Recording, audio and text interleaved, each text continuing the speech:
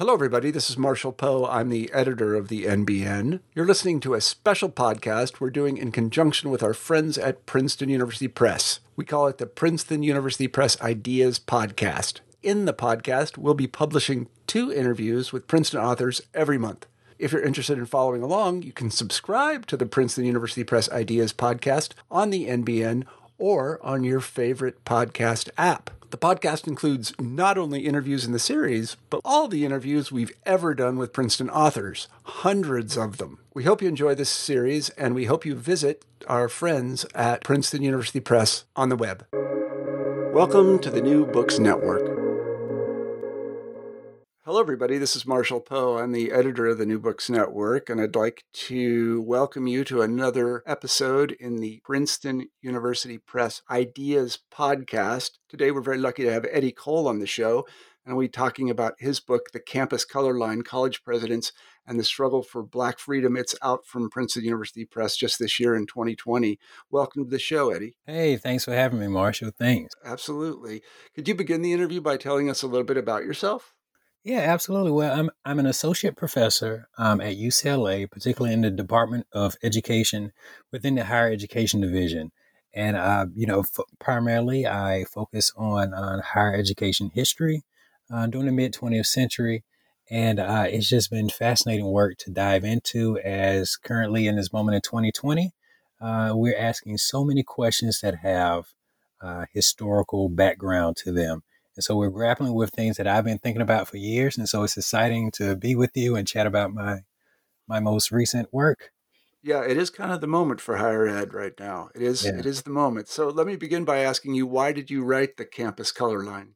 Yeah, I have both a professional and a personal motivation behind writing this book. From a professional standpoint, when I first started to formally study higher education history and want to know more about college presidents, 2 major things were unfolding nationally in higher education. One, initially there was the Occupy Wall Street movement, if you remember. And during that moment, there was these, numerous instances of student arrests unfolding on college campuses, challenging academic administrators, academic leaders to grapple with broader questions around capitalism and the role of higher education in that. So I was, that caught my attention because once those protests were unfolding on college campuses, people looked to college presidents. I was like, well, that's interesting. Of all the people to address, you look toward the president. And then a few years later, what more people may remember is the Black student protests at the University of Missouri. And one of the demands that emerged after students were protesting at Mizzou focused on, if racism and campus racial incidents were not going to be addressed, the system president and the campus chancellor, one demand was for them to resign. And that also caught my attention. And then once student athletes on the football team said they were going to potentially boycott a game, both the president and chancellor resigned. So in both of those instances, the Occupy Wall Street movement, as well as the Black student protests in 2015, that really got me going around saying there's got to be more history here that we just don't know enough about around the role of college presidents in these conversations. And so that's the professional, that's sort of the clean, professional motivation behind the book. But something else that really got me going to even thinking about educational leaders was really my hometown. I grew up in Boligee, Alabama.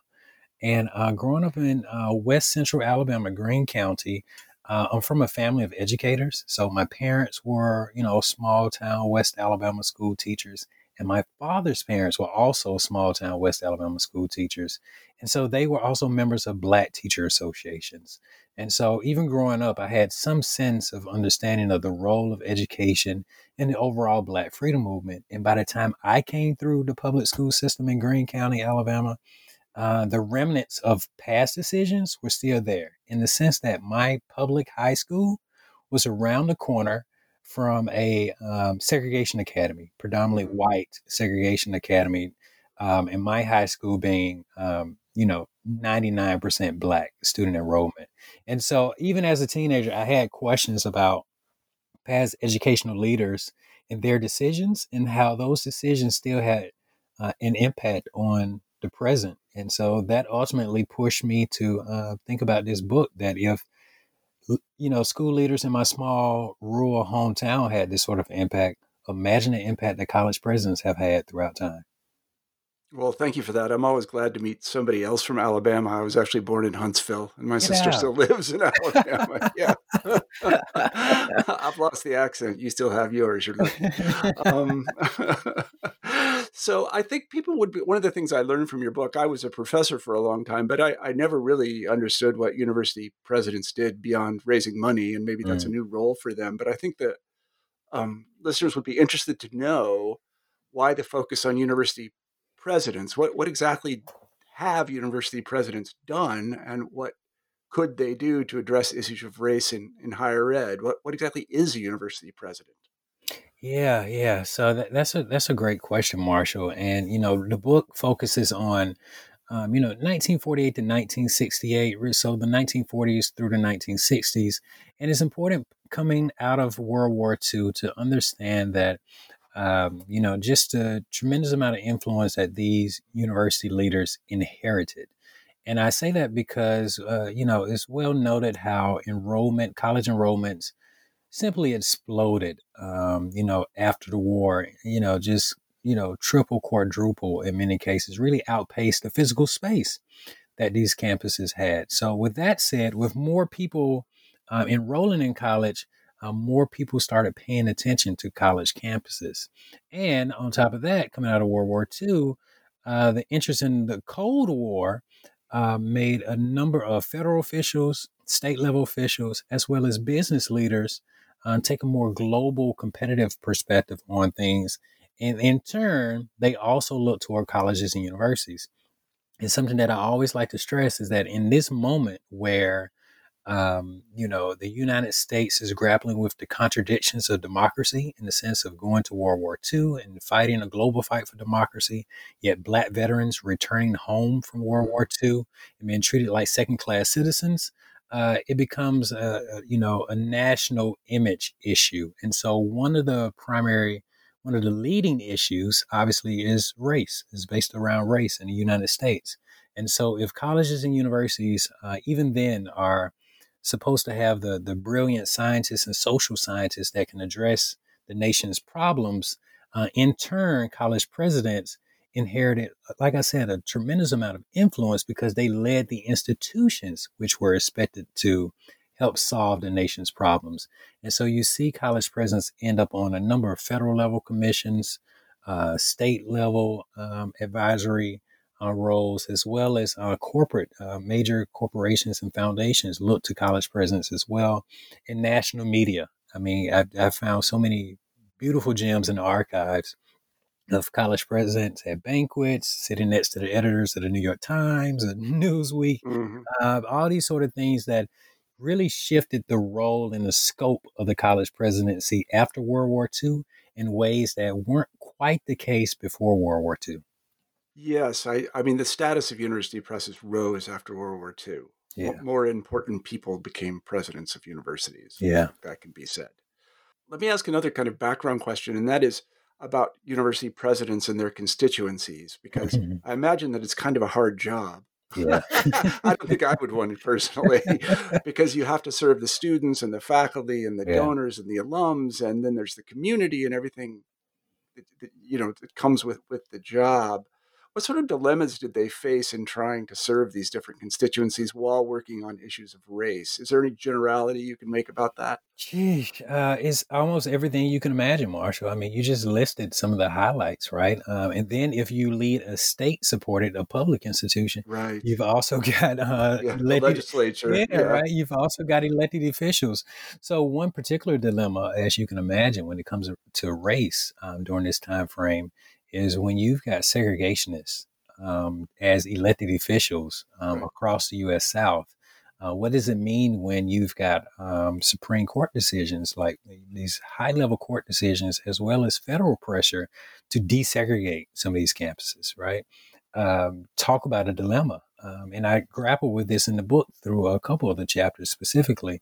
But yeah, I mean, when it comes to constituents, you got on campus worries, you've got off campus worries. And I think one of the more obvious challenges that these university leaders had to balance was the pressure put on by students and student activists, particularly when their civil rights related protests and demonstrations went off campus and focused on local businesses. Yeah. So you can imagine a college president who may have something sponsored on campus or, advertising on campus from local business owners.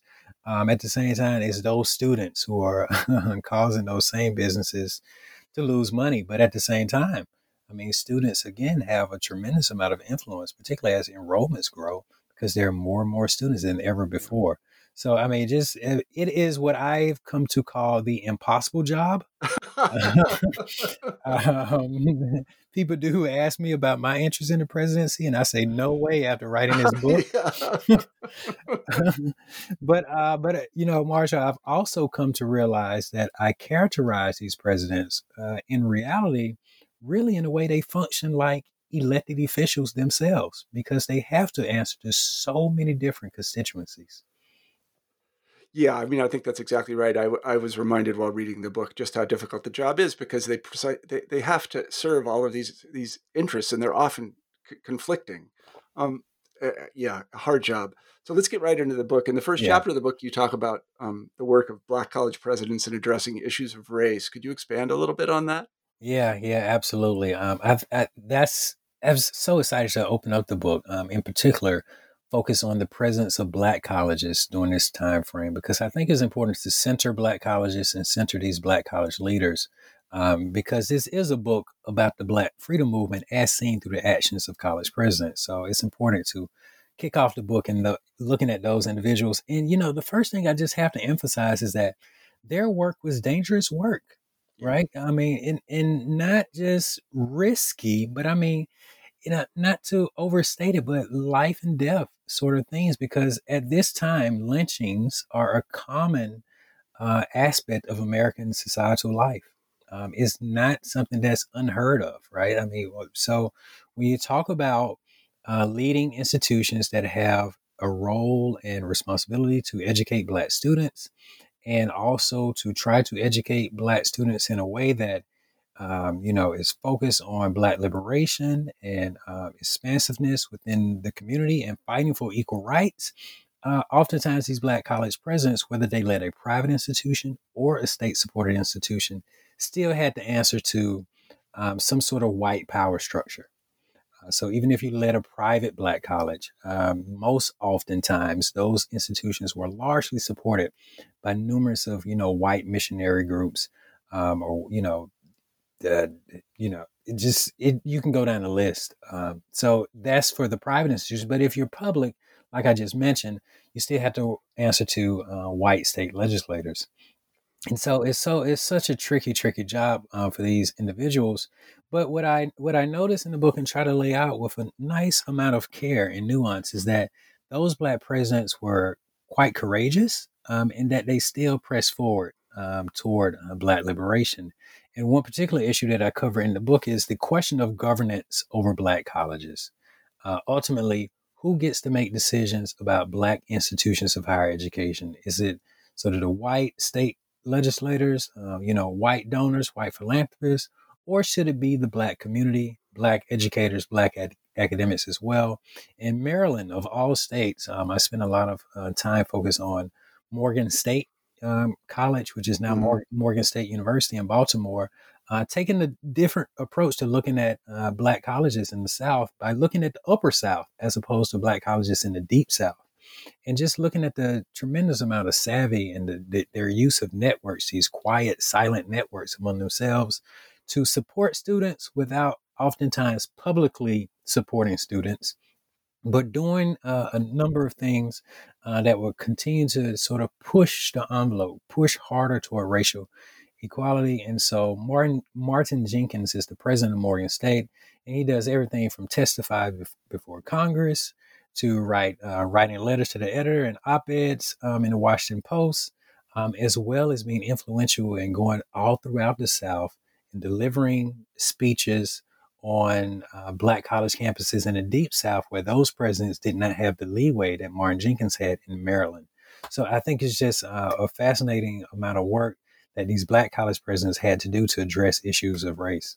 Yeah, I think it's very difficult for people to remember.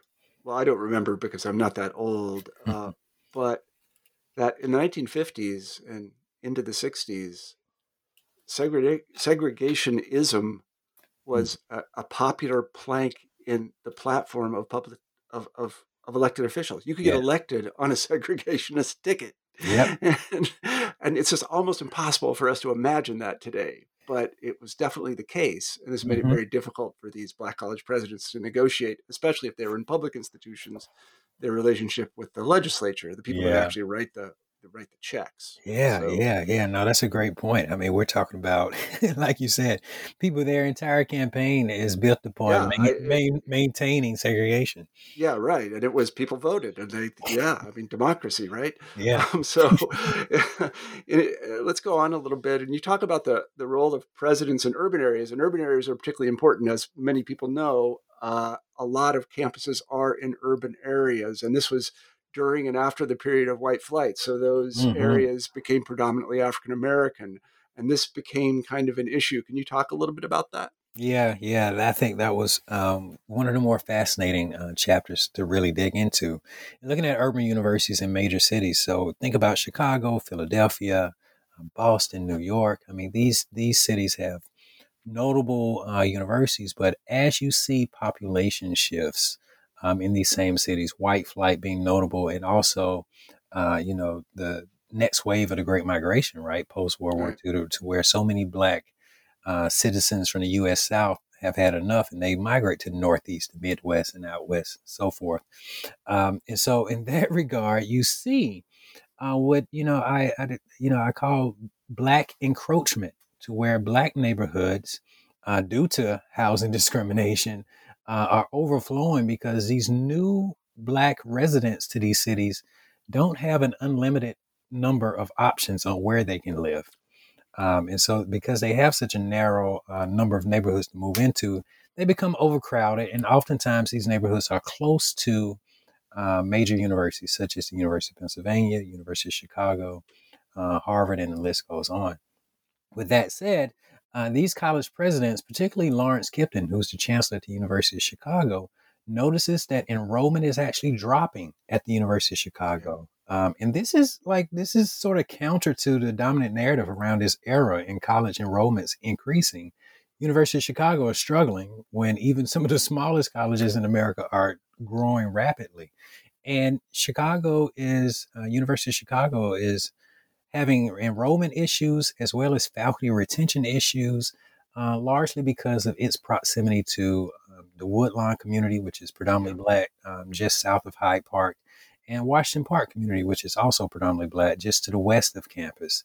And in 1957, Lawrence Kipton actually calls a meeting with some other urban university presidents, including MIT, Harvard, Columbia, Yale, and the University of Pennsylvania. And these 6 men come together and they devise a plan among themselves on how they can stop this encroachment. And one of their methods of approach is to actually go to Washington, D.C., turn their attention toward federal legislators, and start to get federal dollars that are earmarked for urban renewal, which is a federal program which was designed toward overall this idea of slum clearance, and getting that federal money earmarked for higher education. And the federal government, Congress votes for a almost $3 to 1 ratio, to where if a University of Chicago put up $1, they get $3 federal dollars toward buying up property near campus, largely in these Black neighborhoods, and displacing thousands of longtime Black residents, disproportionately Black residents, in the name of keeping their neighborhoods safe. And so this just makes me think about, say, Khalil Gibran Muhammad's work around the condemnation of blackness and the way crime has been used throughout American history to justify certain decisions. And becomes another example of it. And so even though it's well documented how housing discrimination and urban renewal has largely displaced Black households, it's really interesting to add a new element to that, to see the role of college presidents in intertwining higher education with those decisions as well. Yeah, I found this chapter fascinating, and I know that it was at this point that colleges and several colleges and universities I've been associated with, at this point they entered the property market, Mm-hmm. and they sunk huge amounts of their endowment into neighborhoods that were around the universities Yeah. in order to I'm not sure what word to use here. Help me out. But I mean, thinking about it from the perspective of the University of Chicago, I mean, people in business talk about key indicators, and Yeah. if your enrollment is dropping, Yeah. there's not a more serious key indicator than that. Yeah. And so they were, yeah, they were in a bad position and felt, they didn't have a lot of good choices. No, and we're talking about millions of dollars, even by Oh yeah. 1950s standards, right? University of Chicago ends up, in the program, urban renewal program, around 190 million. I think I write about it in the book. Imagine that announcement today that a university has a $190 million initiative. There pretty recently. So you go on to talk about, well, universities are bureaucratic. They're Yeah, really bureaucratic. I don't know about yeah. UCLA, but all the ones I ever worked at were very bureaucratic. And you talk about administrative resistance to these kinds of reforms on campus. Can you Hmm. expand a little bit on that? Yeah. That's. I think that question speaks directly to the title of the book in the sense of the campus color line, because the book covers so far in the first few chapters obvious things: desegregation, housing, discrimination, obvious color lines. But outside of those normal perceptions of how the color line is held, administrative structure is extremely surprising finding for me, and how uh, organizational hierarchy can find ways to delay reforms that happen too swiftly. And so, if you just take the University of California system, where I am a professor at UCLA, it's one of the more complicated issues today. uh, and it was also quite complicated during the mid 20th century. And one particular issue that shows how you can have administrative resistance to reforms on campus is that in 1960, the University of California hired Franklin Murphy to be the chancellor of UCLA. UCLA then is by no means even remotely close to what it is today. It's really an emerging, it's a southern branch of Berkeley at that point. But Franklin Murphy is hired to build UCLA out into its very own, strong, reputable university. And top priority for Franklin Murphy as the new chancellor at UCLA is to support ending all forms of discrimination on campus and in the immediate neighborhood. This is important because throughout the 1950s, before Murphy arrives as chancellor, the campus chapter of the NAACP would not be recognized by the previous administration as a formal student organization. Yeah. So they had no access to resources, student organizing and that sort of stuff. They were just sort of left out on their own. But one of the first things that Murphy does upon getting to campus is acknowledges the campus NAACP as a formal chapter. And that's just a little snippet of some of the things that he did right away. Now, with that said, UCLA students soon also participate the next year in 1961 in the Freedom Rides, which are intentional challenging segregated public highway facilities in the U.S. South. And because Murphy is such a supporter, the University of California system has a president that each chancellor reports to. So for the first time, Murphy has to report directly to another president, another administrator, as Mm-hmm. opposed to directly to a board of regents. And you see the conflict unfold to just how bureaucracy and organizational structure. Clark Kerr, who's the president of the University of California system, who's a notable figure in higher education history himself, pushes back on many of Murphy's most defiant efforts to push quickly in support of the Black Freedom Movement. And it really showed that how even organizational structures can at times stifle even the most ambitious university chancellor. Well, thank you for that. This leads me into my next question, and that's about public universities. The University of California system is public, and they occupy obviously a special place in American higher education because they're state funded. Can you talk a little bit about how they, or rather their presidents as a group, dealt with issues of race on campus? Yeah, great question. Those presidents were oftentimes, a rock and a hard place, for an obvious analogy, in the sense that oftentimes, being leading a public university, you have to obviously respond to the demands of the state house, right? What are the elected officials in your state and who represents your district, those sort of people. But also, what you see during this moment is an increase amount of federal influence on public higher education, in the sense that, particularly as you get into the Kennedy administration, who John F. Kennedy has campaigned on the idea of stronger civil rights legislation, you see more accountability being pressed forward from federal officials, in the sense that, are these universities, particularly public universities that benefit from taxpayer dollars, really adhering to the idea that segregation is not the law of the land, even though it's obviously in place.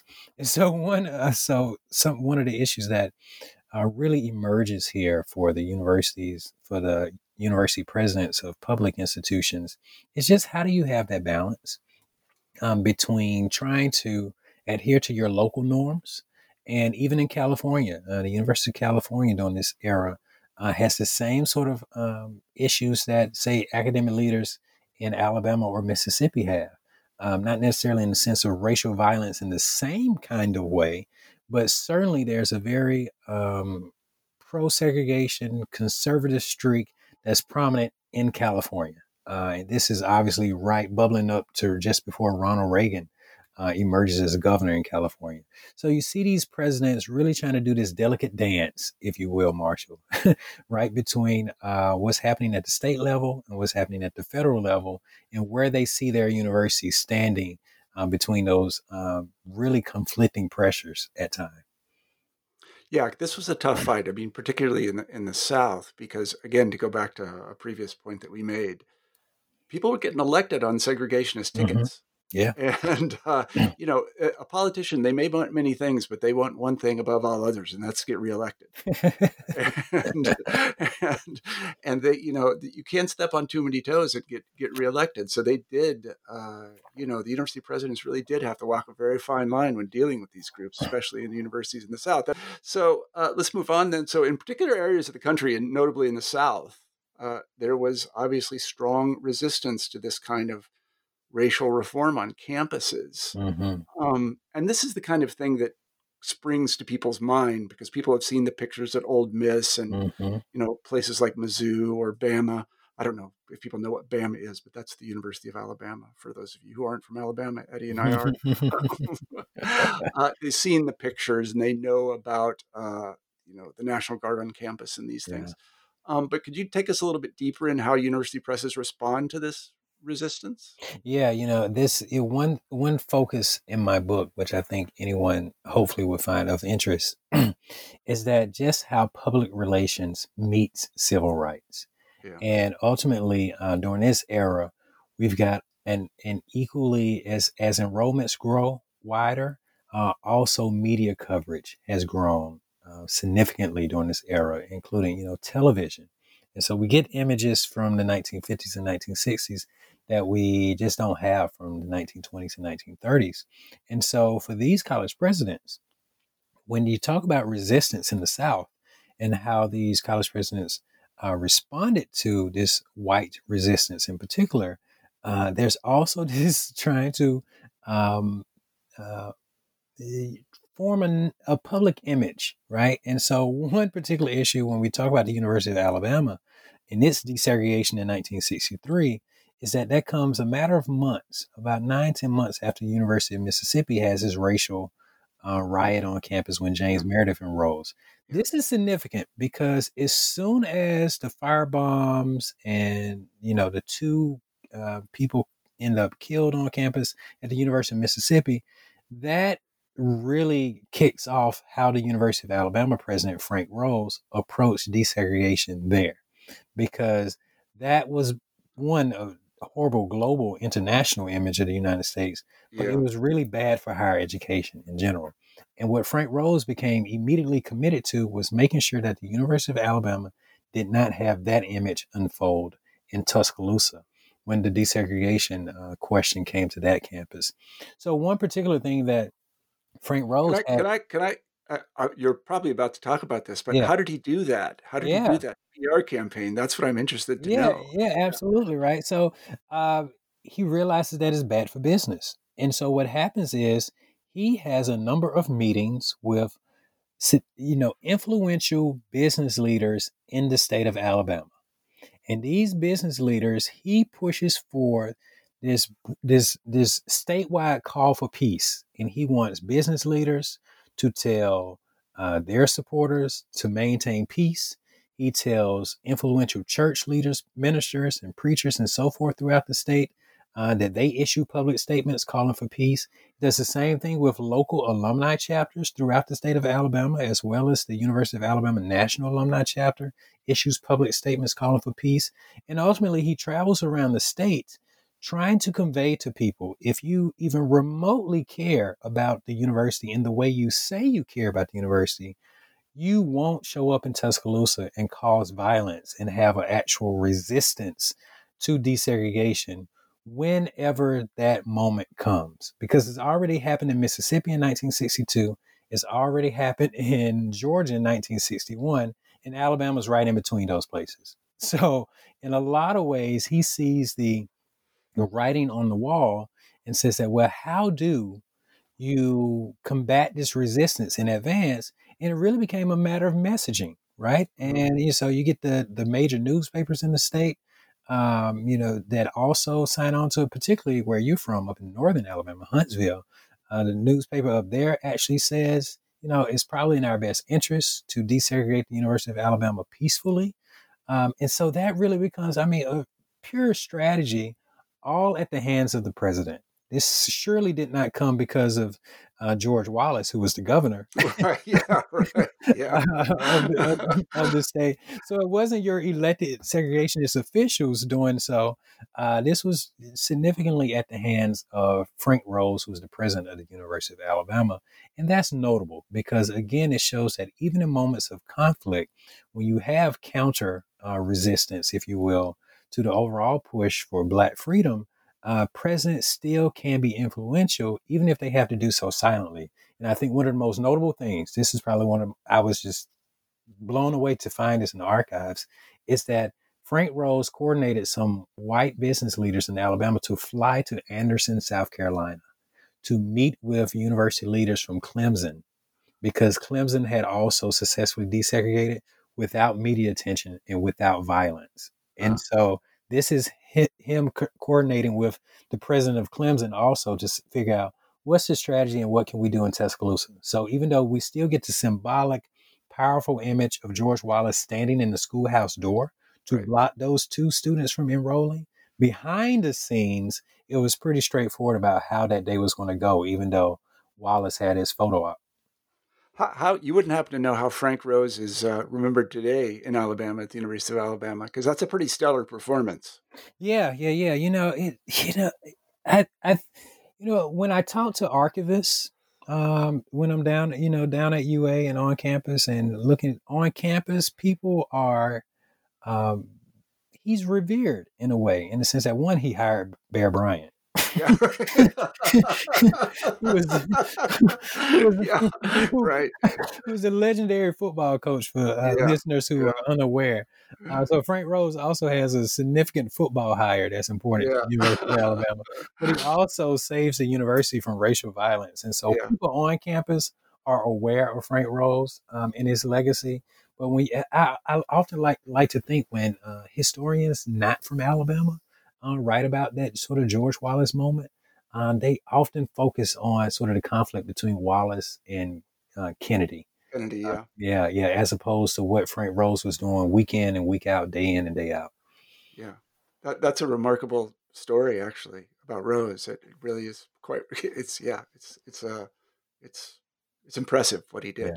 Yeah, yeah. Um, so then you go on to talk about free speech Hmm. and how it intersects with these issues.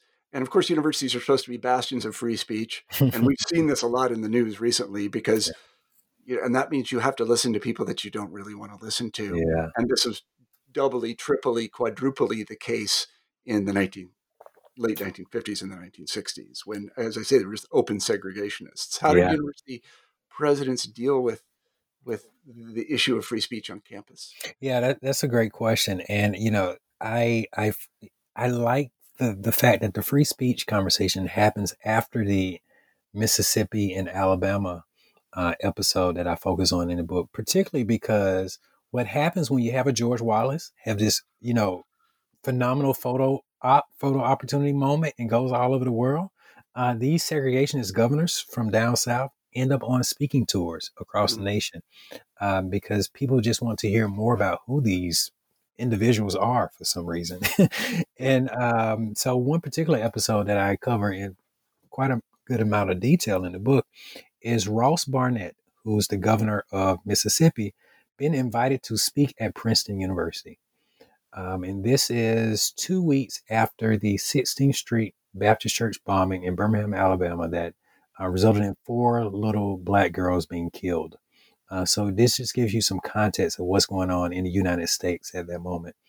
And so to invite a segregationist governor to your campus after something like that happens is in direct conflict with Princeton University's new initiative to actively go out and find and recruit Black students.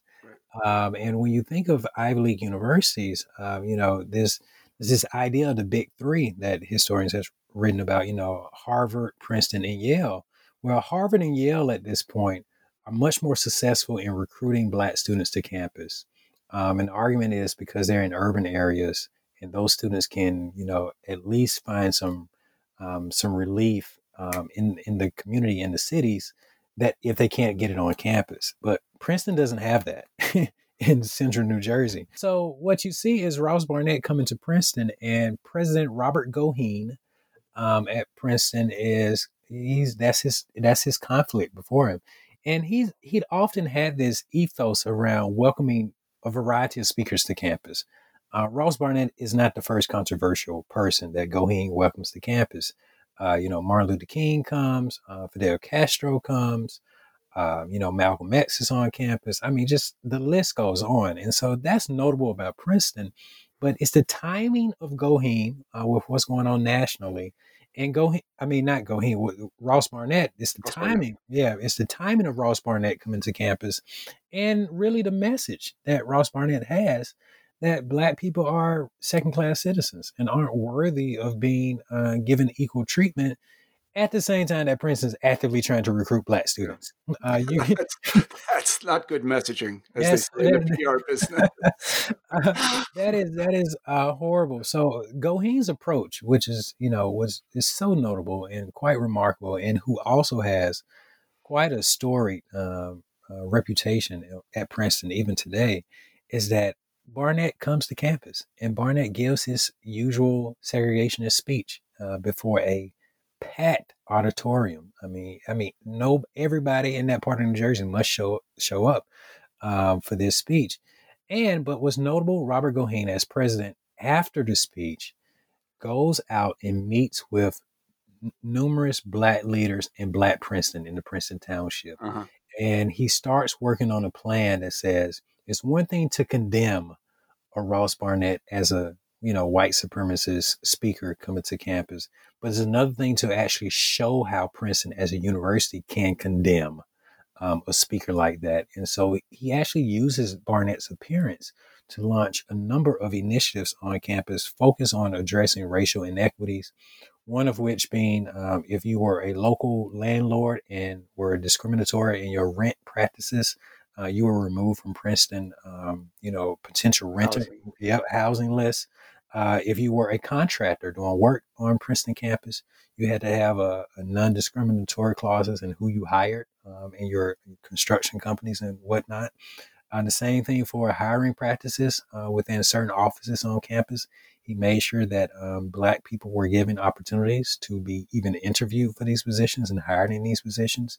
He ends up hiring Carl Fields, who ends up being sort of the first Black high-level administrator at Princeton. And it's about 5 or 6 things like that are launched within a month after Barnett comes to campus. And so that's one particular way that, Robert Goheen, as president of Princeton, was able to, one, adhere to this idea of free speech on a college campus, but at the same time, almost model behavior that condemned Barnett's speech in the way that no public statement could condemn him. Yeah, that it was skillfully handled. Yeah. I mean, and that's why presidents of colleges like Princeton make the big bucks, I guess. Yeah. And it reminds me of Rose. Again, he reached out to the Black community. Mm-hmm. Yeah. And that's absolutely key if you want to have a successful. And I don't imagine Princeton has a lot of trouble recruiting Black students today. So No. it all worked out. Yeah. Or is working out, I should probably say. So another issue that you deal with in the book is affirmative action. And I have to say that this is a very tough sell to most Americans, because Americans, and this is a very broad brush, but they believe that people should be treated equally. And and so it's hard to convince anyone of a program that gives people advantages over others. But the college presidents had to do it, and it was a good cause. How did they go about selling this to their constituents? And that's a great question. I said sell. I mean, I'm not trying to imply they didn't have their heart in it. They did, but as you say, it's a task. Yeah, it is a task, and I don't want to. I equally don't want to offer a broad stroke, because I won't say that every college president had their heart in it historically. So I won't say that. And also, I think you're spot on in the sense that it's a hard sell to the average American, even in the liberal state like California, right? Yeah. Well, we just found that out. Exactly, right? So even in this election in November 2020, California just voted down affirmative action. Yeah. Okay, so that's very telling, both historically and in the contemporary context. But particularly for college presidents, this is another fascinating topic that I came across in the book. And this is one that I can admit I wasn't looking for, but it emerged to me as I was making connections, going to so many different universities doing this archival research. And the Kennedy administration, President Kennedy reaches out to college presidents in the summer of '63. Imagine Birmingham, Alabama, May '63. The police dogs and the water hose used on Black peaceful demonstrators. Again, this just mars the global image of the United States as the land of the free and democracy. And so Kennedy immediately looks to college presidents, and he writes this letter. I was so happy to come across this in the archives. He asked university leaders to help come up with, quote, special programs that will address the racial issues in America. The Kennedy administration did not specify what these special programs should be. Frankly, I don't, it seems as if they didn't know what the answers were, but they were looking to university leaders to come up with these programs. And what happens is you get the presidents of both predominantly white institutions and, Black colleges as well, working together to come up with a series of programs that become the original affirmative action programs in higher education. So today, when we say affirmative action, this is, people, they're, court cases over and over and over again, because people don't like the idea of considering race and admissions, and your race maybe giving you a leg up and getting admitted to some highly selective institution. This is where that starts. And, but also, in addition to race conscious admissions, there are also, most of these programs these presidents come up with are focused on Black colleges in the South. And I thought that was really interesting point, in the sense that you would get these partnerships, right? You get University of Michigan will partner with Tuskegee Institute in Alabama, or you get a Indiana University with a partnership with Stillman College, or a University of Wisconsin in partnership with Texas Southern and North Carolina Central, North Carolina A&T. And so you get these larger, predominantly white, wealthier universities agree to partner with historically Black colleges that have been long underfunded and long under-resourced, and said, well, what better way to address racial issues in America than to invest in the Black colleges that do a disproportionate amount of educating Black students in America? which in turn would, obviously help the Black community at large. Those were the initial plans for affirmative action. And what happens is over time, as foundation money becomes involved, so the Ford Foundation and the Carnegie Corporation, Rockefeller Foundation, and some other smaller regional foundations start earmarking money to support these programs, several presidents at predominantly white institutions soon turned their attention away from the majority of the programs focused on Black campuses and turned toward how they can better fund programs on their particular campuses. And so that's one way how college presidents have shaped the overall implementation of affirmative action in higher education by ultimately leaving a legacy to where the emphasis on affirmative action today tends to focus on a select group of highly selective, predominantly white institutions, when in reality, originally these plans should have been toward a broader system-wide change within the U.S. higher education system. Yeah, I mean, I agree with you completely. There's kind of an analogy that sprung to mind. I mean, most people actually educated in college in the United States go to community colleges. Yep, absolutely. And, Mm-hmm. and people don't even know that because all Yep. you hear about is Harvard and Princeton and Yale Yep. and Yep. UCLA and Yep. Berkeley. But actually, where the rubber really meets the road is in community colleges. And it's sort of similar with the HBCUs.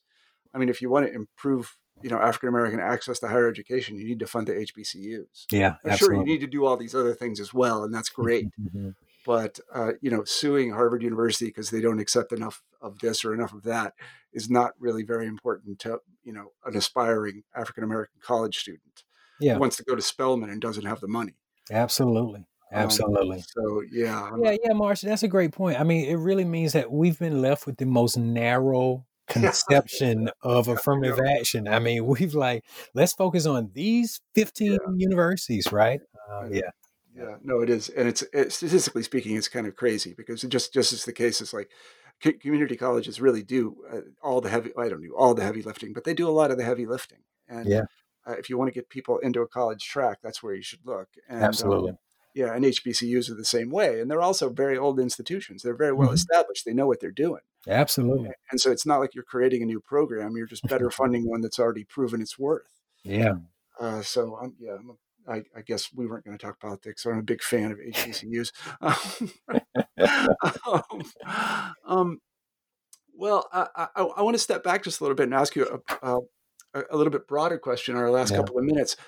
What role are college presidents playing today in these Mm. issues? You don't have to answer that question if you don't want. I don't No, no, I love answering that question because it's, the book gives us an opportunity to think differently about educational leadership in the present. And I think that's a fascinating question, and particularly in this pandemic moment, right? I mean, 2020, and we think about college presidents today. You've got the pandemic and its racial implications, as well as this broader racial reckoning that we may or may not be having right now in America. So college presidents still have that level of influence. And I think you're right in the sense that the college presidency has evolved so much into being a fundraising position. They're off campus more than they're on Yeah, campus. they are. But with that said, they're still in the room with all of these influential people that can shape, policies and practices that influence how race is addressed in the United States. And it's really, this is one of those opportunities. I love that question because I would love to speak with more and more college presidents about history and the importance for them today to understand the history of their very own office, not just the university history, but their office. And, I would encourage them to have a standing appointment, if you will, with the university archivists and local historical societies in the same way that they always meet with their development vice president Yeah, or, exactly. Development. Yeah. yeah, absolutely. So, that role, their influence still exists today. And they may be physically far removed from campus, but they're very much involved with shaping policies and practices that will impact all things race in the United States. It's not just about higher education and race. These positions, what I try to convey in the book is, they are in a position to truly influence a number of the issues that we've been grappling with for decades. I mean, it's funny you mentioned this because as I was finishing the book, I thought, Eddie should really be talking to college presidents. I mean, I'm sure they meet, don't they? They have college president Yeah. meetings and they can Mhm. invite you to come speak, or they could fly you in. It could be a good side gig for you. And it's all Yeah. in I mean, honestly, because, I'm a historian too. And I think Mhm. that the historical perspective on things really does enrich, policy decisions. And I can't imagine anybody better than you to go talk to them about how they should move forward. So Yeah, yeah. if there are any college presidents listening, invite Yes, Eddie to campus, please. yeah, please do. I will tell you, next week I've got a meeting with an office of the president. There you go. So Yeah, they, yeah, they're actually popping up on my schedule right now. that's So great. yeah, no, this is good. This is good. That's really good. That's really good. I'm happy to hear that. So, we have a traditional closing question on the New Books Network, and it's this: what are Okay. you working on now, other than Ooh. consulting with college presidents? You know what? The something emerged within writing this book, which I think is typical par for the course for people who study history, is that I want to know more about free speech and race, and the way we discuss free speech in the present oftentimes seems to be sort of narrow in how we understand the historical arc of the question of campus speech and race. And so right now, I'm just getting off the ground a longer history focused on higher education and the role of speech, alongside parallel efforts to make campuses more racially inclusive. And so I want to make a long history that dates back really a century and a half on this, and not just stop at the free speech movement at Berkeley in '64. Right. I want to go back really almost to the, about Reconstruction era and understand that, how someone such as, say, a Frederick Douglass, who was speaking on numerous college campuses, how that, his messages around race fall in alongside campus thoughts and practices about free speech. So, that's just a little snippet of what I'm working on and getting off the ground right now. But yeah, stay tuned. Yeah, well, we look forward to that. I think it's a fascinating topic. I think many Americans don't know that in the late 19th century, mid to Hmm. late 19th century, giving public speeches at universities and town hall was sort of modern television. I mean, Hmm. that's where everybody went to Hmm. go listen to speakers. Mark Yeah, Twain is the most famous of them, but yeah. there were entire tours of people that went, and it's a fascinating history. And then it was Sis. eclipsed kind of by radio and television, but Right. Yeah. it was a big deal. Yeah. So, Eddie, let me say thank you very much for being on the show. It's been a fascinating discussion. We've been talking to Eddie Cole about his book, The Campus Color Line: College Presidents and the Struggle for Black Liberation. It's out from Princeton University Press just this year. Go get your copy. Eddie, thanks very much for your time. Hey, thanks for having me, Marshall. My pleasure.